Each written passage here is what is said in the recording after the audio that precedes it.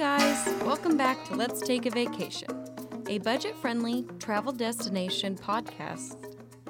Everyone wants to take a vacation, but not everyone thinks they can afford it. That's where I come in. I'm going to be highlighting a different travel destination each episode. I will give you tips, tricks, and places to go if you're balling on a budget. So far, we have traveled to Colorado Springs and Waco, Texas. Both of those were fun. If you haven't listened to them, make sure to check them out after this episode.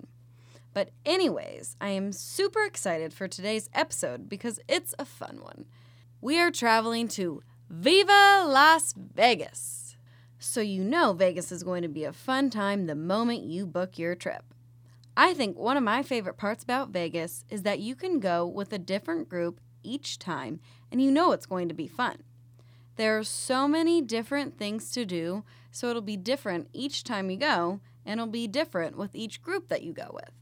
So, the tricky thing about Vegas is that it isn't super budget-friendly, but there are lots of different things you can do to save some dough out there. There are so many different things to do in Vegas, so it's awesome. I'm going to give you advice as to what I think you should do to help save some money out there. Also, this episode was a bit trickier than the others for another reason. There's so much to do, and everyone has different things that they like to do or places that they like to visit. So, if I missed a place that you were like, OMG, that was the best part about Vegas, then please feel free to reach out to me at letstakeavacationpodcast@gmail.com so that I can check it out the next time I go back, and so that I can let all of you guys know too. Getting there. So I had to fly to Vegas, and I flew Southwest because I found a round-trip flight for only $230. We left on Wednesday evening and got back Monday morning. I like Southwest because your first 2 bags fly free up to 50 pounds. My friend used the app Skyscanner Flights, Hotels, and Cars to find the best deal on her flight. If you're going to fly, try getting a friend to drop you off at the airport so you don't have to pay to park your car. But if you end up having to park, make sure to park in economy because it's the cheapest per day. Once you get to Vegas, you can just Uber from the airport to where you are staying. The airport is really close to the Strip, so it shouldn't be too expensive. Also, you can try the app Lyft. Usually they are decently priced as well. There are lots of Ubers and Lyft drivers out in Vegas, so you won't have a difficulty finding one. I stayed away from taxis when we went out there because I felt as if they were more expensive. Places to stay. So my first piece of advice is to actually stay on the Strip. That way, you don't have to waste money Ubering down there if you're not close enough to walk. But honestly, each hotel and casino are very different, and they're all really fun. So it's not like you can really stay at a bad place on the Strip. The first time I went to Vegas, I stayed at Treasure Island, and I thought it was pretty good location. It was in July when I went, so it was super hot out. We went to the pool there a lot to cool off. It was fun because they had a DJ. The second time I went to Vegas, we stayed at the Hard Rock Hotel and Casino. It had a really cool vibe there, and we really liked it. It had multiple pools, and they were beautiful. They also had a good and cheap pizza place on the inside where you could get a huge slice for only $5. The only thing was it was off the Strip, so we didn't want to walk to the Strip to then have to walk around down there. So we had to Uber to the Strip, which added some expense to our trip. There are different ways to find deals on hotels. Usually returning guests get good deals and better prices. Priceline had some good deals as well. I saw some hotels on there that were pretty decently priced. Googling cheapest places to stay on the Las Vegas Strip helped me. I pulled up hotels that were like $40 a night. That's hard to beat. I talk about some cool hotels and casinos when I'm talking about the Strip, so any of those would be good to stay at if you can find a good deal. But also, be careful when booking because there could be a resort fee that you need to pay upon arrival. So just make sure if there is one that you can afford it. Food. Most hotel and casino restaurants seem to be overly priced, so be aware of that. They have restaurants and fast food places off the strip that are pretty decently priced. One night, we even stopped at Taco Bell for a snack. They have a bunch of fast food places that could be a cheaper option for you as well. I would recommend looking at the menu before you go anywhere because it could look like an average restaurant, but then it could be like $40 a plate.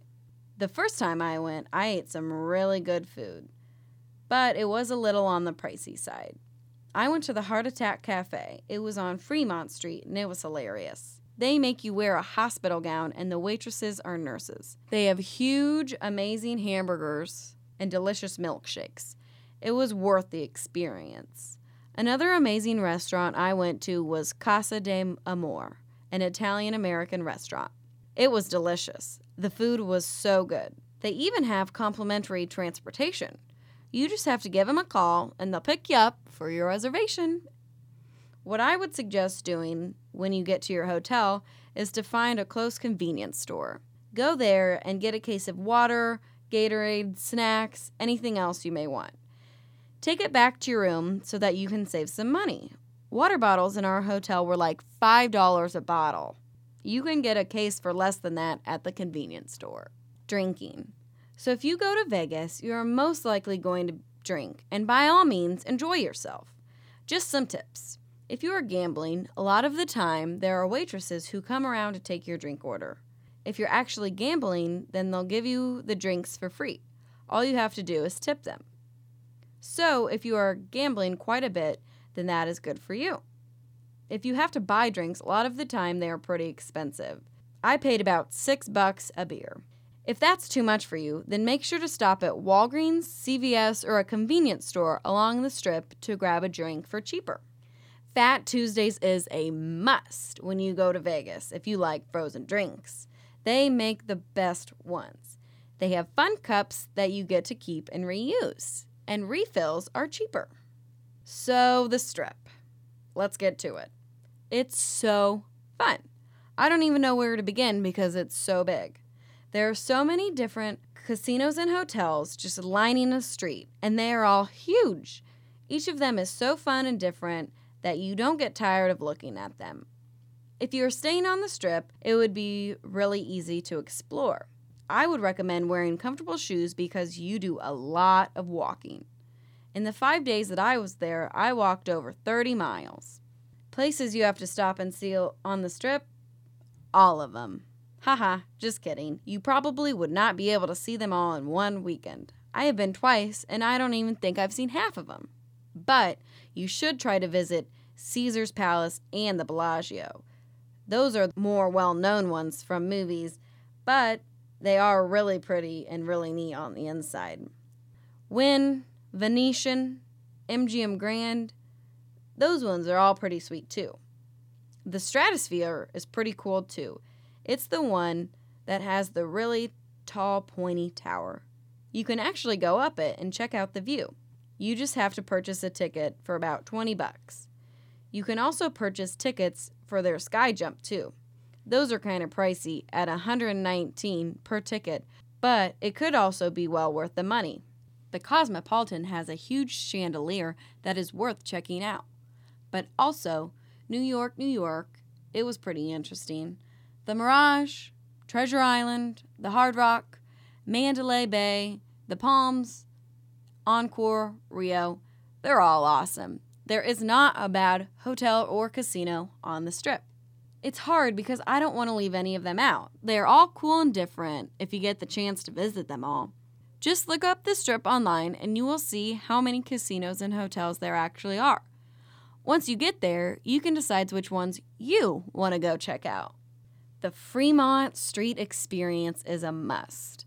You'll hear people refer to it as downtown Vegas or Old Vegas.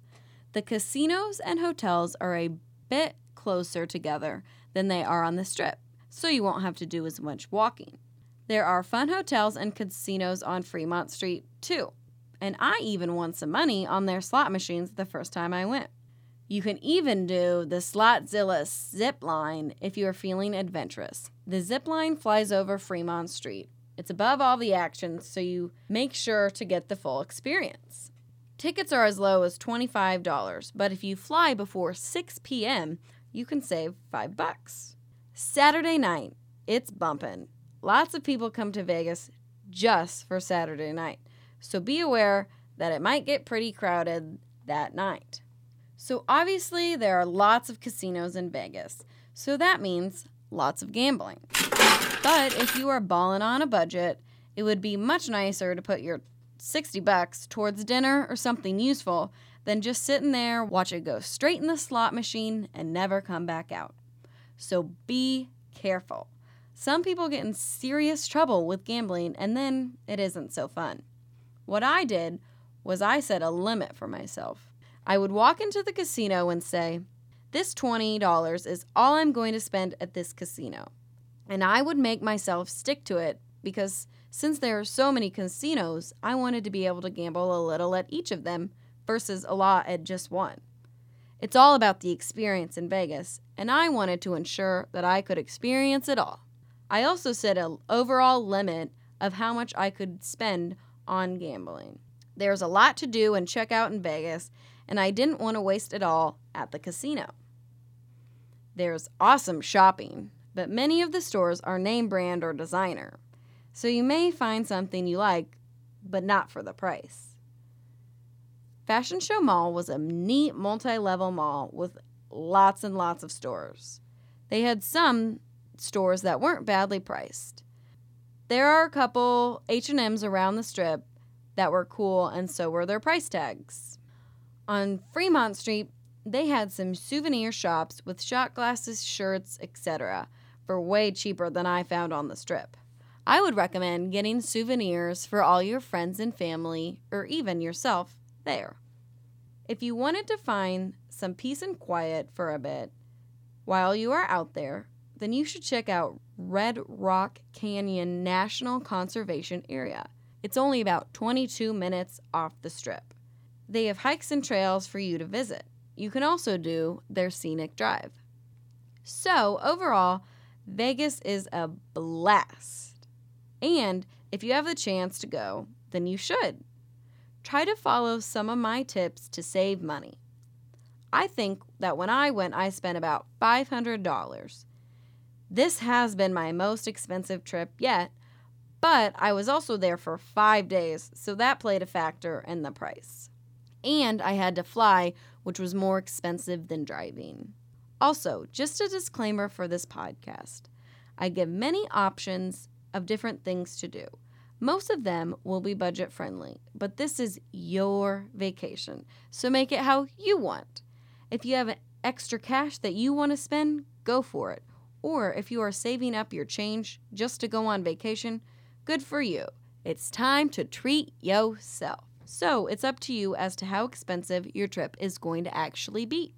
Make sure to check out my Twitter at Let's Vacay Podcast for fun pics from my trip.